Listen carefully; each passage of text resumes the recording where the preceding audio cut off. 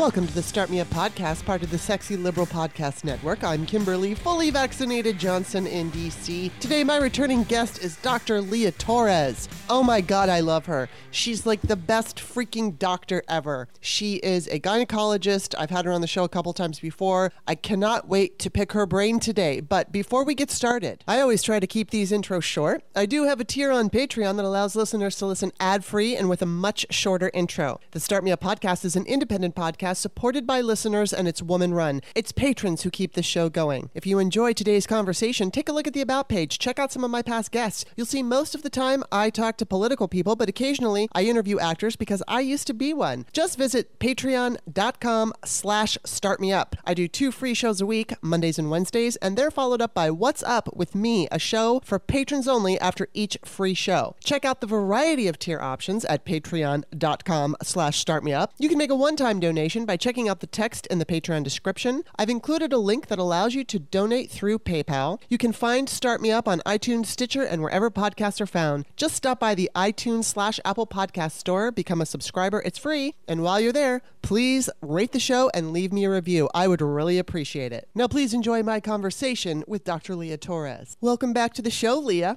Oh my gosh, thank you so much for having me, Kimberly. My favorite doctor in the whole wide world, who isn't my doctor, but I wish you were. Ah, shucks. Doctor to the masses. That's what I am. Well, you are, and I have a good doctor, except I think you're better. But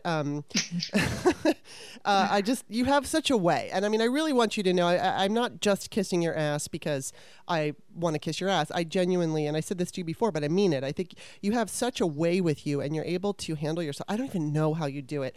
Especially like I was looking at your feed today, and God, you're just getting so much disinformation, and you're working against that.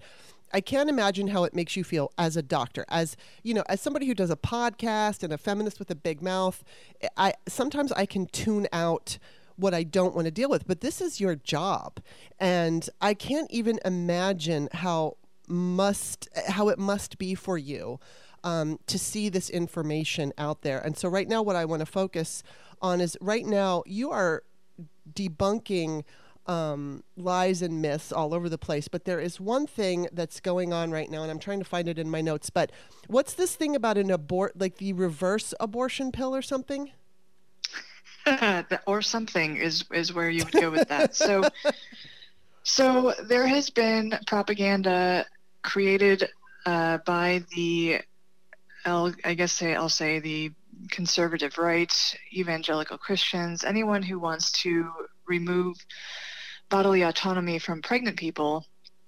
There's been this propaganda wheel going around and around and around about the ability to reverse an abortion. And when they say that, what they're talking about is a hypothetical possibility of reversing the effects of a medication abortion, that is, reversing the effects of the mifepristone pill prior to the second part of a medication abortion, which is the misoprostol pills. This is experimental at best, and in fact, when it was a well-researched methodology for actually putting together a study to look at the possibility of an abortion reversal. This was done out of UCSF, a well-known research institution that does amazing things in science. They found that there was such an increased risk of heavy bleeding and hemorrhage that they had to stop their research on abortion reversal because it was causing people harm. Wow. And the risks outweighed any hypothetical benefits that have been propagated in the realm of mythological medicine that people seem to want to adhere to these days.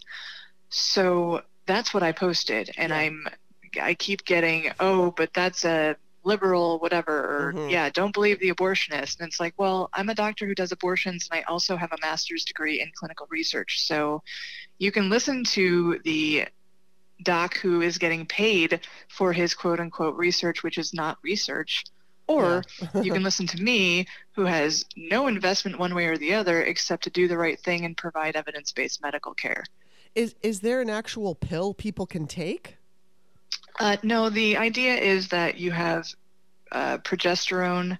I guess it can come in pill form. I think what the original study of a whopping 6 people. They had, I guess, the progesterone injection, and this is a treatment often used in infertility. So it's not, the progesterone idea itself is not kind of like, it's not new, but the application of loading the body with progesterone in some way, either by injection or pill, to counteract the effects of a progesterone receptor blocker, which is mifepristone, that's what's experimental. And that's what the research shows can be dangerous, because what you're doing is you're trying to undo something that's already been done, but for whatever reason, the body doesn't work that way. You know, we can't just flood the body with a hormone in order to overpower a hormone receptor blocker. The hormone receptor blocker is there doing its job. That's the mifepristone. If you throw progesterone at it to try and reverse it, is, you know, the quote unquote, that doesn't necessarily just work because in your brain that's how it should work. Right. What we've done in science is show that, oh, people bleed more, so maybe we don't do that. Wow. So now, are there any doctors who are using this method for people who have, say, you know, used the abortion pill? I think there are, and it's frightening that I think that there are. Wow. That scares me, because that's essentially going against evidence-based medicine. It's going against current science. And so my thinking is, if I have a patient who's come to me for medication abortion and within 24 hours wants to reverse it, I have failed that patient. I have failed to determine that this is what she wants to do or he wants to do. I have failed in determining that they were secure in their decision. I have failed in giving them the time that they need to make the decision that's right for them. That's how I interpret that scenario. Wow. And so I think that it is dangerous. I know that it is dangerous to say, here's a medication abortion. Don't worry, you can just reverse it. Wow. That is not the case, and it's also not appropriate informed consent. That goes against all medical ethics. So saith the American Medical Association. Yeah. That is not how you counsel people. Wow, and it just seems like right now, I mean, this is the first I've ever heard of this. But obviously I'm hearing about doctors giving patients ivermectin when they have COVID. So it seems like there's this frightening trend that right-wing disinformation is now becoming practiced medicine. Right. Well, we've got lawyers practicing medicine all over the place. Right. So there's that. But also there is a very big anti-intellectualism movement. And that is for, you know, money, power, and control in the patriarchy. Yeah. And people like me who are doing the right thing are then vilified for it. And it's super easy to call me a liar or call me some money-hungry doctor, which I don't know if you've ever worked in abortion, but it's not that lucrative. I could be making lots more money doing C-sections and hysterectomies. Yeah.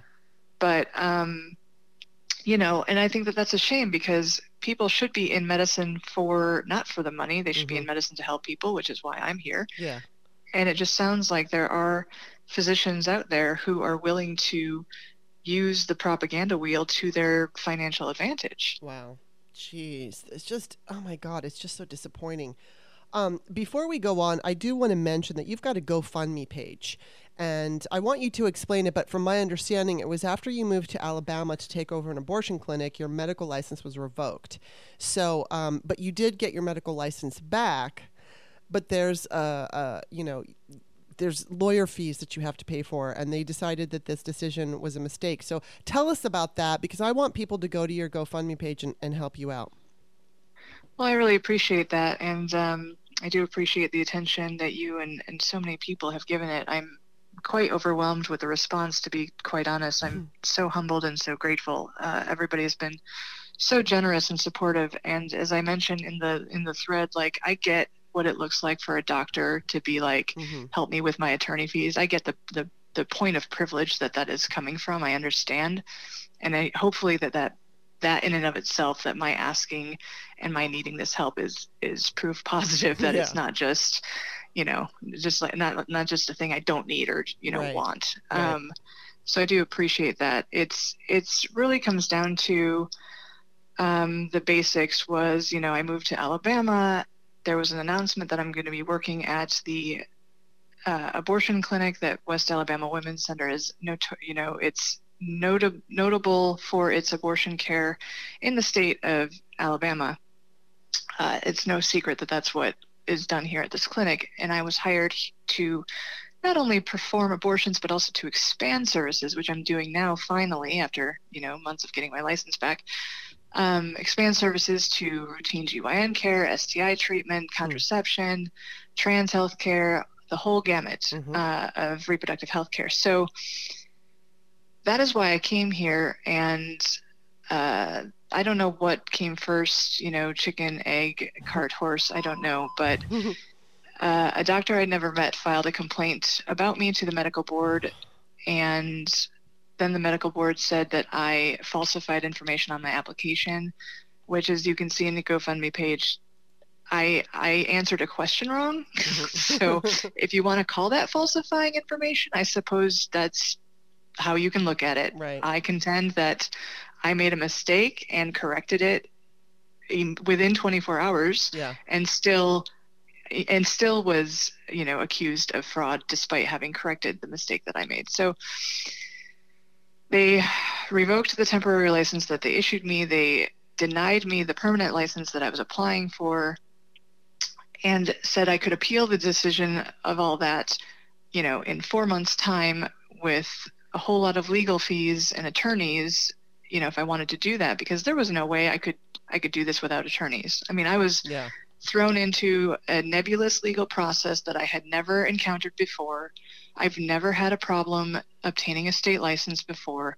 I've never heard of, hearings for appeals for license being issued. It was a whole different world. And so, of course, I said I have to have an attorney. So I found an attorney. The state also decided to depose me. And so that's a whole nother level of attorney fees. Yeah, if anybody's ever gone through a deposition, you have to prepare for it. And then the deposition itself was 7 or 8 hours. Jeez. So that's in addition to the hearing later that was like 6 or 8 hours. I can't remember. So all of that is to say that ultimately the decision came with all of the evidence put forward that there was insufficient evidence to support that I had committed fraud. And that I should be issued a license. Now, mind you, all this time, I'm not working. Well, I'm helping at the clinic in an administrative role because I want to be able to provide all of that expanded healthcare. So I've got to make protocols and do all this stuff. Wow. But I'm not getting paid for like 4 months of that. Wow. So I'm accruing attorney fees. I'm not getting paid. I can't exactly just travel to New Mexico where I have a license. I tried, but I couldn't get work in New Mexico to help pay the bills. So I'm without income. I'm accruing attorney fees. And then the state of Alabama was gracious enough to grant me a license. And then they said in their report, in order to void their initial report to the National Practitioner Databank, they sent a report to the databank saying, please void our previous report. The initial action should have never been taken. Oh my God. But yet you're stuck with all these bills and you're out 4 months of salary. Right. Not to mention the impact of, the money lost at the clinic because the clinic didn't have a doctor. Wow.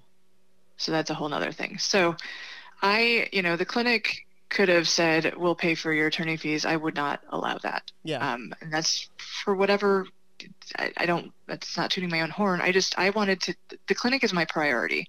So I wanted to keep the clinic as financially stable as possible. So I took on the financial responsibility. If you had told me that it would cost over $100,000, I would have not believed you. But as going through the process, I was seeing like, oh, this is going to be expensive. Right. Right. Wow. And it certainly was, yeah. Wow. That's just very upsetting. And it's not surprising because you're constantly like a target of the right. And so I just hope everybody knows. Leah has this on her Twitter page. It's her pinned tweet. I'm also including the link to the GoFundMe in this Patreon description. If you're listening on the Sexy Liberal podcast network or on iTunes, whatever, please visit it's patreon.com/startmeup. You'll see Leah's interview. You can get to that link, or just go. I'll ask you to do this at the end of the show, but what is your Twitter handle again? At Leah N.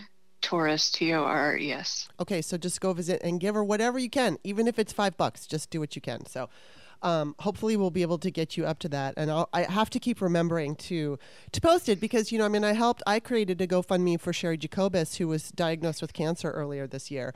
And I think, as long as people are aware of it and are reminded of it, you can get, you can get to your goal. So let's get Leah to the goal. Okay, so I want to ask you a quick question that's very selfish, and I don't want to spend a lot of time on it. I just want to know if you know about it. And it's something I'm personally going through. And I'm actually not sure what it is, but it started when I took a supplement, which I do believe I might have asked you about and you didn't know about. It's called DIM. But it's this supplement made from cruciferous vegetables, and it helps to lower bad estrogen. And so I have had this problem. I'm postmenopausal, and I'm carrying extra weight, and I can't get rid of it. And so and I know that I have a lot of estrogen, and my progesterone to estrogen ratio was low, even though my progesterone was normal and my estradiol was normal. So my question here is, I started getting olfactory hallucinations, and I smell smoke, and I'm actually smelling it right now. But I also have a nasal polyp, and that could cause the problem. I read, though, online that there are all kinds of women in menopause, and even some that are still menstruating, who have experienced this olfactory hallucination. And I'm just wondering if you've ever heard of it. And I feel like I've heard of it, but it was not something I was taught, in my training. That was not something that I recall ever being covered. And I certainly, believe you, and I believe that it's a thing, and I wish I could speak more to the etiology, but interestingly enough, I do know menopause is when the ovaries stop making estrogen. That's what menopause is. So your body is used to having estrogen, and so when it no longer has that estrogen, of course, a lot of changes occur. Mm-hmm. One of those changes is hot flushes. Mm-hmm. And I think this might be related to the olfactory thing, because hot flushes are when the part of the brain that acts as the thermostat, that part of the brain really likes estrogen. Mm-hmm. And when that estrogen is taken away, that thermostat goes all out of whack. That's the simplest way I can explain it. Yeah. And so when people have symptoms of menopause that are specific to hot flushes, I, for example, don't give them estrogen. I will give them what's called an SNRI, like Effexor. It's actually a serotonin norepinephrine receptor reuptake inhibitor. So it promotes more serotonin and norepinephrine in the brain to be present. That is because the thermostat uses those as well, and the thermostat can be stabilized with more serotonin and norepinephrine. That's why that works. Interesting. So it's like, you want to treat the what's happening and not just the symptom. Yes. So because we can't give people estrogen forever, mm-hmm. Which would be one way to treat hot flushes, I personally have found success with this other method, which works because it acts on the same area of the brain that the thermostat is located in. Now, that could be related to the olfactory, mm-hmm. Receptors. The brain is very complicated, right? And we're still obviously learning a lot about the brain, but I feel like these hormones can change certain areas of the brain. And a perfect example of that everybody's familiar with is hot flushes. So why wouldn't the same maybe happen with the olfactory? Yes, now that you're telling me this, I remember I did send you my tweet because I said that I kind of thought, all right, this is probably what it is. I'm taking this particular substance. Now, I mean, I've been through menopause, but I did a blood test and a saliva test, and it showed that I had a normal amount of estradiol in me for whatever mm-hmm. that's worth. And I don't know what the deal is. Like, I don't know, but I did happen upon this thread on Reddit where all these women were like, oh my God, yes, me. And there was this one particular woman, and she said that it was the drop in estrogen. She had noticed it every month before her period, and she would start smelling that. And then whenever she got her hormones balanced out, it went away. And so I'm on this which I probably will be emailing you privately for the thing that you were talking about for hot flashes, because I'm having one right now. And and it's very upsetting because from what I've read, this olfactory hallucination stuff could be from a number of things. It could be Parkinson's disease. It could be a precursor to Alzheimer's. So it freaks me out. I mean, I have a feeling it's relating to my hormones because it started when I took this supplement. And the reason that I know the supplement had an impact was because I was carrying additional belly fat that I could not lose for 5 years, no matter what I did. And then, but if I put that on Twitter, oh my God, everybody in the whole world advises me on how to lose weight. It's like, I said the other day, I was like, I used to be an actor in Hollywood. I know how to lose weight. Meaning I had so much pressure from so many people that it's like, I even had an eating disorder. I don't have an eating disorder anymore. And I do know how to eat properly. But it's like when I say I'm unable to lose weight, so many people go calories in, calories out. It's like, no. I work out, I eat right, and so much fat on my belly, elsewhere too, but on my belly. And so when I started taking this product, DIM, it reduced my belly fat within a noticeable difference within 3 weeks. So I do think that it had an effect on my hormones, but because I'm trying to figure it out on my own and I don't take hormone tests every day, I can't really determine where things are at. I just have to gauge how I feel. And so but I wanted to thank you for bringing that, because I know there are other women out there who have issues and problems relating to hormones, relating to I had it my whole life. It started off where I got such bad cramps that I would pass out. And it was funny because I was living with my mom and I was I don't know how old I was, maybe 20. And I had this one particular night, it was normal for me to get such terrible cramps in the middle of the night. And so this one particular night, it was 2:00 in the morning. The pain was extreme and I was literally seeing stars. And I went to the kitchen, took some Advil, and on my way back to my bedroom, I fell because I passed out and I hit my head on the wall. And my mom comes running out and she's like, oh my God, did you pass out? And I immediately came to, and I'm like, no, but I did. And, I took birth control pills and that stopped with that. But my whole entire life, I've had such issues with hormones. And when I go to the doctor, I have a good doctor right now, but she's not the best doctor. But, it's they don't know. So many doctors don't understand women's hormones, and it's been a lifetime for me, and it's so upsetting. And I know that just that information you gave about hot flushes, it's I want to know more because we're all going through and this. I will say, unfortunately, we don't have a lot of information about the hormones produced by the ovaries and the hypothalamus in the female body. Because we've done all of our research on men. Right. I mean, that's maddening. A big problem in medicine, and why we're often behind the 8 ball on this. And so a lot of the times I'm deducing the problem just from what I know of basic physiology. I understand the menstrual cycle. I understand which hormones are elevated and which ones decrease. And then I go from there. But there's lots of hormones in the body. And so for, the last centuries, we've been calling women hysterical, which is actually just us being sick of being patronized, actually. Yeah. So, there's been this sort of write-off of, oh, you're hormonal. And that, makes me, of course, absolutely crazy and hysterical. Right? I mean, it's a self-fulfilling prophecy in the end. Right. It really is, because it makes you just, especially when you get the pat on the ass, little woman. I was watching, not that I would necessarily recommend watching Suzanne Summers, because she's done a lot of research on bioidentical, and I think she's a strange woman. I think she's got some interesting information, but she had said she was visiting a doctor on her, she'd gained weight, all the typical stuff you go through with menopause. And she had a male doctor, and he recommended something that didn't work for her. And so she was complaining about it. And he patted her on the back, and he said something like, let the experts handle this, dear. You know, and it's like, I may not listen to every piece of advice she offers.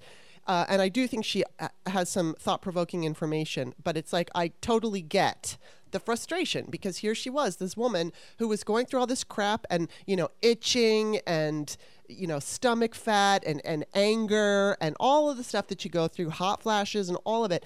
And then she's basically, the same thing happened to my mom. My mom went on Premarin. Of course, the male doctor she was with gave her Premarin, and she started getting leg pains.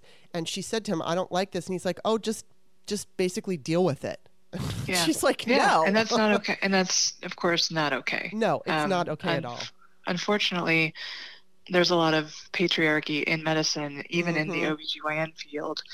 And I think that, you know, my mantra is, if you listen to the patient and ask the right questions, the patient will tell you what's wrong with them. Yeah, absolutely. And I mean, I know there's not always a solution, but there's at least, you know, getting there. And I wish, it's so frustrating to me, and I've been dealing it with my whole life. Now, I do want to get to the abortion Texas ban, but first we have to take a quick break, and we'll be back after this message. Okay, we're back. So, with this abortion ban in Texas, some people are saying it's not the end of Roe. Wait. Okay. It's not a ban. Okay, it's not a ban. Because abortion is still legal. Available. It's still legal for up to 6 weeks. Uh-huh. So what it is the reproductive coercion law. Okay. Reproductive coercion. Technically it's not a ban, because when you throw in ban, then you get to Roe v. Wade, and Roe v. Wade is, you know, irrelevant now, but it's still a thing. So I don't want to get lost in the details, but sometimes the details are important. No, and I don't want to call it a ban. You're absolutely right, and I think part of the reason people are saying it's a ban is mainly because, you know, you don't even realize you're pregnant. Sometimes most women don't realize they're pregnant by 6 weeks. So right, effectively, that's what it is. Yes, in real life, in practice. But it's not a legitimate ban, because you can still get an abortion. Mm-hmm. But okay, so now I think you just answered my question. But because some are saying it's not the end of Roe, some are saying that it is. Where do you think Roe's, like, okay, I don't even know. Let me just ask you this and see what you have to say, but just in general about Roe. There are those who say that, oh, we're never going to get rid of Roe because the Republicans like to fundraise off of it. But I say they can get rid of Roe and still fundraise, with the fear the Democrats are going to bring legal abortion back. So do you see, like, how do you see this playing out? I mean, do you see this going to effectively killing choice across the country, and it's up to the states? Where do you see this going now?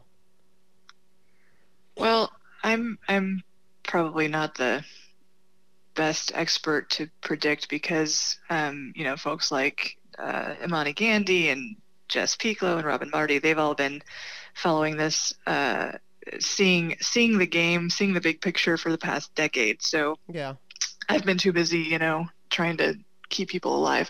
And they've been doing the hard work. But my view on this let's look at it this way. So first of all, any limit to access to healthcare is wrong, and it's a human rights violation. So not expanding Medicaid, in my mind, is a human rights violation. Everyone in this country should have access to healthcare. Abortion is healthcare, and you don't have to like it, but it is. Yeah. As long as prenatal care is healthcare, abortion care is healthcare. As long as infertility care is healthcare, abortion care is healthcare. So basically what Texas has said is, you can have access to healthcare when I say it's okay. Right. So what Texas is also saying is that the state can't impose vaccine mandates or mask mandates, which is, you know, all sorts of hypocritical and antithetical, but whatever. SCOTUS, the Supreme Court, has voted 5-4 that they're not going to intervene, which is essentially saying, like, this inaction is saying that the Constitution doesn't matter, precedent doesn't matter. And so Roe v. Wade, remember, people call it the law of the land. It's not a law. It's a case decision precedent. New decisions can come forward. Yeah. So that's what that is. What Wow. we need to remember is that it is not law. Right. Now, my interpretation of the Constitution is that people have a basic human right to self-determination. Mm-hmm. Texas says that that is not so, and the Supreme Court voted 5-4 to let Texas continue interpreting it that way. So where do I see it? It's not good, Kimberly. Yeah. It's not good. Yeah, it's very upsetting. And I think what is lost on some people, I mean, you know, for instance, I'm 53 years old. I'm never going to get pregnant. I've been through menopause. But to me, this abortion law, or whatever you want to call it, coercion law, it affects me. And it doesn't affect my ability to get an abortion, but I think what it does in a much bigger picture, it's like this patriarchal message. It's this message that women are lesser than, that they don't get to make decisions. Now, I want to be careful with my language, and I want to get to language in a minute, so I should say pregnant people. That pregnant people are lesser than, and that they don't have the same kind of rights. They can't make decisions for themselves. And therefore, that is going to lead, you know, the sexist jerk out on the street to feel he is superior to women, and he can, like, if I'm in the grocery store and I do something or say something that he doesn't like, he's going to feel he can overpower me in some way, whether it's with words or physical or anything. Mm-hmm. And I mean, some people might say that I'm being overly paranoid, but I think it lends to the bigger message of, you know, women and people who are pregnant or can get pregnant are basically at the mercy of men. And that's how I take it, aside from the fact that, you know, people who want to get abortions are not always going to be able to get abortions. And right now they can in many states because the abortion clinics are gone. But it's just this idea that people who can get pregnant are not as important, and that they, you know, if they're hurt or if something happens to them, oh, well. I mean, is that something that you think about? Look at our maternal mortality rate. Yeah. That's a mathematical evidence that pregnant people are considered less than. Mm-hmm. That is not hyperbole. That is not an exaggeration. That is evidence, black and white, right in front of you. Yeah. Right? Let's remember that this is not new. No. What Texas has done is not new. Mm-hmm. This has been like, I hate this silly, it's not a funny situation, but it makes me think of the scene in Deadpool where he's got the Zamboni. He's like, you're going to die by a Zamboni in 5 minutes. And it's like, we saw this coming. Right. It's like death by Zamboni. Wow. Like, it's not like all of a sudden it's here. It's like, you see it coming, you know it's coming. It's going to take a minute, but it's coming, it's coming, it's coming. Right. That's what this has been. This is the patriarchy. This is the systemic racism. This is the misogyny. This is all of it to obtain and hold power and gain wealth. Mm-hmm. At the expense of people and their fertility and their ability to have families if and when they want to.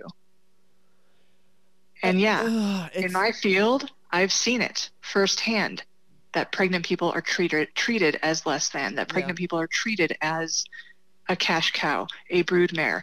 Throw in any subhuman thing, I've seen it. Yeah. Yeah, and it's just like an overall sense when you're out in the world. And I mean, I'm sure, I know black people can fully understand this because they're constantly dealing with whether it's discrimination or oppression or, you know, Republican people. And I'm not just blaming Republicans for being racist because racism comes from everywhere. But it's very blatant when it comes from Republicans. And I think there was a piece like last night on MSNBC, and I think they were doing a piece on COVID, and I think it was Fox and Friends, even though the majority, like the statistics about who got vaccinated, the Republicans or Trump supporters or whatever it was the number was higher for people who were not getting vaccinated than black people, but they were focusing on the black people who didn't get vaccinated and pointing their fingers and blaming. And so, right, of course. and that carries through. So it's like, if there's one negative story about a black person, then whatever that story is, then that puts into people, and the same thing goes with pregnant people. So it puts it into your mind, oh, well, then they're lesser than, and then they're treated differently. Just when you go to the store, just when you're doing your daily thing, there's this, it's like white supremacy, it's patriarchy. It just lends to that argument that white people and white males are superior. And Yep. it's just upsetting and maddening. And I feel, I wrote Peyton's Choice, which is a book about a teenage girl who, chose to have an abortion. And I feel like, I did that back in 2015, which seems like eons ago. But at that point, they were getting rid of abortion clinics. And I wanted to write something for young girls, of which, of course, I didn't have a publisher. I published it myself. It is the #1 selling book of the books that I've written, but it's not flying off shelves or anything. But it's like I just wanted to write something for young people so that they could have an opportunity to see, oh, okay, well, it's really not that bad. I watched the other day, this girl. When I say not that bad, I just mean morally. I watched this girl who on YouTube, and she said she had an abortion, and she explained her whole situation. And, I felt like, wow, there's so many things that were close to what I wrote in my book. And I'm jumping ahead because I do want to get to the language, but I just want to get to this first. I want to ask you this question first, because in my book, the lead character, Peyton, had sex. She was on the pill, but she forgot to take the pill at the normally scheduled time. And so she got pregnant while she was on the pill. This girl that did a YouTube video, she was on, is it called Depo-Provera? Is that what it's called? And she was on it and she got pregnant. She's like, we didn't use condoms because we didn't think we needed it. And, I still got pregnant anyway. And it's funny because anti-abortion people, I should say forced birthers, come on my comments or my reviews and say that, nobody gets pregnant when they take the pill. So I just wanted to ask you about that. Obviously statistically we know it's possible. How many women have you seen, just in a rough estimate, how many pregnant people have you seen who have been on birth control, pill or shot or whatever, IUD, that have gotten pregnant? Well, a fair number, and it's unfortunate because they look at me looking for answers, because in their mind is saying I did everything right, and I can't fault them for that. And what I want to steer away from is this sort of idea of blame. Right. There's nothing to blame. There's no one to blame. You can do all of the things. You can wear your seatbelt, but that doesn't mean you won't get in a car accident. Exactly. You can drive. Yes. You can drive safely. That doesn't mean that something won't happen to you on the road. Life happens. And it's unfortunate because I've actually had, I've done an abortion on someone who had their tubes tied. Wow. In addition to which, her partner had a vasectomy. Oh my God. And I always use that example because it just goes to show, wow, like, you can do everything right Yeah. and still need an abortion. And that's okay. Yeah. And that's okay. Yeah. So part of the problem with stigma is that people do come in kicking themselves when they should not be kicking themselves. Right. There's no need to kick yourself. And you get into this with miscarriage too. There's a lot of blame, and people go through a lot of shame and guilt that they do not deserve in miscarriage as well. Miscarriage is so unfortunate, and it's a chromosome problem. Like, you don't have control over that. There's nothing that you can do to affect the outcome one way or another. Yeah. But the patriarchy has done such a good job at, like, what's wrong with you?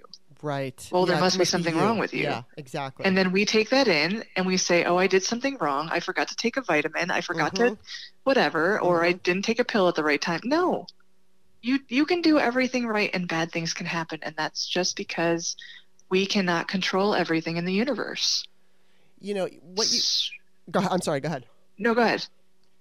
I was just going to say, what you just said really resonated with me, because when I was younger, my boyfriend is Bob Seska. I met him when I was 47 years old. And up until that point, the only other, boyfriend committed relationship that I was in was when I was 18 years old. So from like 18 until 47, I was not in a committed relationship, and I really wanted one. And I had all these insecurities, and I felt like no one was ever going to love me, and I didn't know what was wrong with me. But this is what resonated with me, what you were just talking about.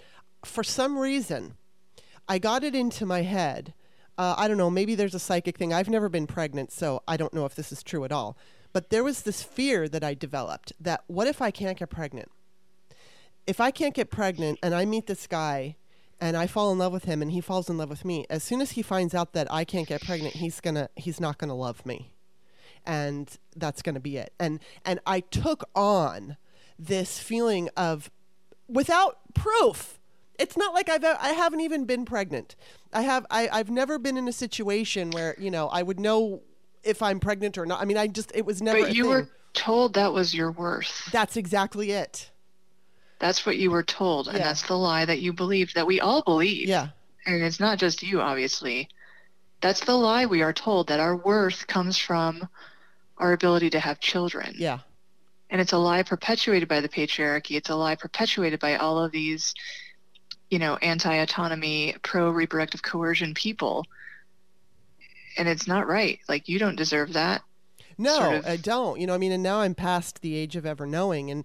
And, fortunately, Bob and I are both people who are grateful that we don't have kids. We're fine with it. You know what I mean? It's like, and now I couldn't get pregnant even if I wanted to. But I think it's fascinating that, and you're absolutely right. It was this bullshit that I was sold by the patriarchy, that my worth is wrapped up in the way my body looks and the ability to procreate and have kids. And, again, there was no reason for me to assume that I would have ever had a problem other than the fact that I never got pregnant. And so, there were a couple times where it was too risky. I allowed the situation, like, fine, the pull-out method or something stupid like that. Like, I just chose to go with it for the moment. And I didn't get pregnant. Thankfully, I didn't want to be pregnant. But it's weird how my mind turned that into, if I can't get pregnant, then I'm not going to find anyone to love me, and I'll be rejected. But your mind didn't do that. The messaging did that. Exactly. It's just so sad, and I just had to say that. But I do want to get to the language. There's a couple of different things I want to hit on. First of all, there's gender. So let's hit on that one first. And I try to be very careful of it. I mean, and I just want to ask you your opinion. I mean, sometimes I want to say women, because clearly women are the people, women get pregnant. But then there's also trans men who can get pregnant. And I don't want to use language that's going to, make people feel like they're not as good, that they're not the same or whatever. It's like inclusive. I want to use inclusive language. So usually is what you just say as pregnant people, or she or he, is this as simple as that? Well, it really depends. I mean, the inclusive language is people, right? Because we're all people. Yes. And, anyone who says that using inclusive language erases a group does not either understand what they're talking about or doesn't understand the definition of inclusive. Yeah. So, just be wary of those folks, because first of all, let's remember that gender is a, for lack of a better term, man-made construct. Yeah. Gender is a category that we decided, one, existed, and two, existed only as binary. But it's clear, and we've known this throughout the ages, that it's not binary. And honestly, who cares? Right, exactly. who cares? I don't care. I don't care what is under the hood, and if that is different from how you identify or what I was taught are the binary system, and that's different. But now maybe we have, hormonal anomalies that can happen in a fetus, and then born with ambiguous genitalia, and then we don't know, and there's intersex and all this stuff. Like, who cares? Yeah. Like, no one should care. It should be as important as, like, I don't know, what's something really mundane and unimportant. It's just, it doesn't matter. So what I like to say is people. And now there are groups of people who are historically oppressed. Yeah. And that's where kind of narrowing it down will help. But of course, those groups of people who are historically oppressed are LGBTQ plus people, yes, are those who are not white, cisgender, heterosexual male. right. So you've got the cisgender, heterosexual, white male, and then everyone else is oppressed. And that's true. But then you've got your different groups of different oppression. And it's just like, for category sake, I will use gendered language, but mostly it's just people, because again, the people who are not the cis-het white male are the ones who are being oppressed in some way. Right. Wow. And yeah, and I mean, I'm putting that out there because I know, I see Charlotte Clymer talking about, especially when the Texas law came down, she was trying to, let everybody know, hey, there's an inclusive way of talking about this. And so I think, as we move on and time, passes, more and more people are going to start understanding this. And it's not to say that I feel like I'm making a mistake if I say women, but I always want to correct myself because I want to be more inclusive. And I understand that, like you said, it's such a, who cares? It doesn't matter. Yeah. So let's just all be united and together. And the other one, well, let's do the right thing. Let's do the humanitarian thing. Exactly. Yeah. And just who doesn't want to do that? A lot of people, but like it's crazy. Ben Shapiro doesn't, but he's not human, right? Didn't we determine he was, an alien from another? I think so. And then the other one of the, I think this is going to be the last thing. I know you got to go and work, but I just want to kind of touch on. I hear this from men, and then, I mean, I hear it from women too. It depends on who you are and what kind of person you are, but people say oftentimes, oh, nobody's pro-abortion. And I've talked about this so many other times on my show, but I'm just going to keep driving it in because I am extremely pro-abortion. And I think that the problem when you say pro-abortion is people in their minds think it's like, oh, let's have a party. Let's have a party for abortion. Abortion's so much fun. And it's like, no, that's not what you mean with pro-abortion. And I always like to say I'm pro-abortion in the same way that I'm pro-colonoscopy. It's like, I'm grateful that the procedure exists. It's not a procedure that I would want to have, but I am very pro that procedure. And what I see a lot of times is male allies who are genuinely on our side but don't fully understand because they can't get pregnant. They want to turn abortion into this terrible, upsetting experience. And they say, oh, it's such a hard decision. And I know for some people it really is. But I want to ask you as a doctor, and I might have asked you this before, but I just want it to be reiterated. I mean, could you talk about the patients that you have that don't have this big moral issue with it and they're just relieved to have the procedure done? That's actually the majority of my patients, especially here in Alabama. Interesting. People are very grateful that we're here. When wondering, like, replace the word abortion with healthcare. Yeah, exactly. Because abortion is healthcare. Colonoscopy is healthcare. Pap smears are healthcare. No one wants to go get a pap smear. No. Right? Like, no, like I, as a gynecologist, people come in to see me begrudgingly. Yes. Like I am often compared to dentists, right? And I get that. That's fine. I get it. But, my job is to make the pap smear not a horrible experience, and to make it like no big deal and have the patient walk away with, oh, that wasn't so bad. Right. That's my goal. Yeah. Anyway, so just replace the word abortion with healthcare anywhere you read it, and you will see where people stand on things. Right. The people who are against abortion are the same people who don't support expanding Medicaid. Mm-hmm. They don't want to see children fed in schools. Mm-hmm. They don't want to see children vaccinated. They don't want to see maternal, healthcare improve. They don't want to see people getting support for childcare services. I mean, it's antithetical. So you can't actually talk about abortion unless you understand and accept the fact that it's healthcare. If you cannot accept that fact, then the conversation's over before it started. Yeah. Because that's like saying, I don't accept the fact that the earth is a sphere. It's a cube. Exactly. Because I said so. No, it's not because you said so. The fact is the earth is a sphere. The fact is abortion is healthcare. The fact is water is wet. Mm-hmm. Mm-hmm. Yeah. And I mean, I see so many men out there who are like, they want to say the right thing. They want to do the right thing, but they make these assumptions like it's so difficult.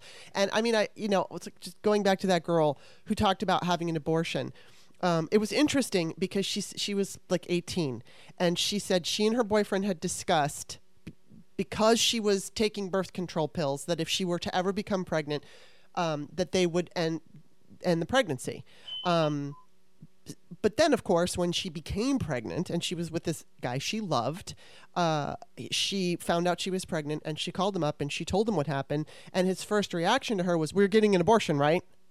And she said that kind of hurt her because, I mean, here she was with someone she loved, and, Right. and she chose abortion ultimately. But she said, he didn't say, "Are you okay?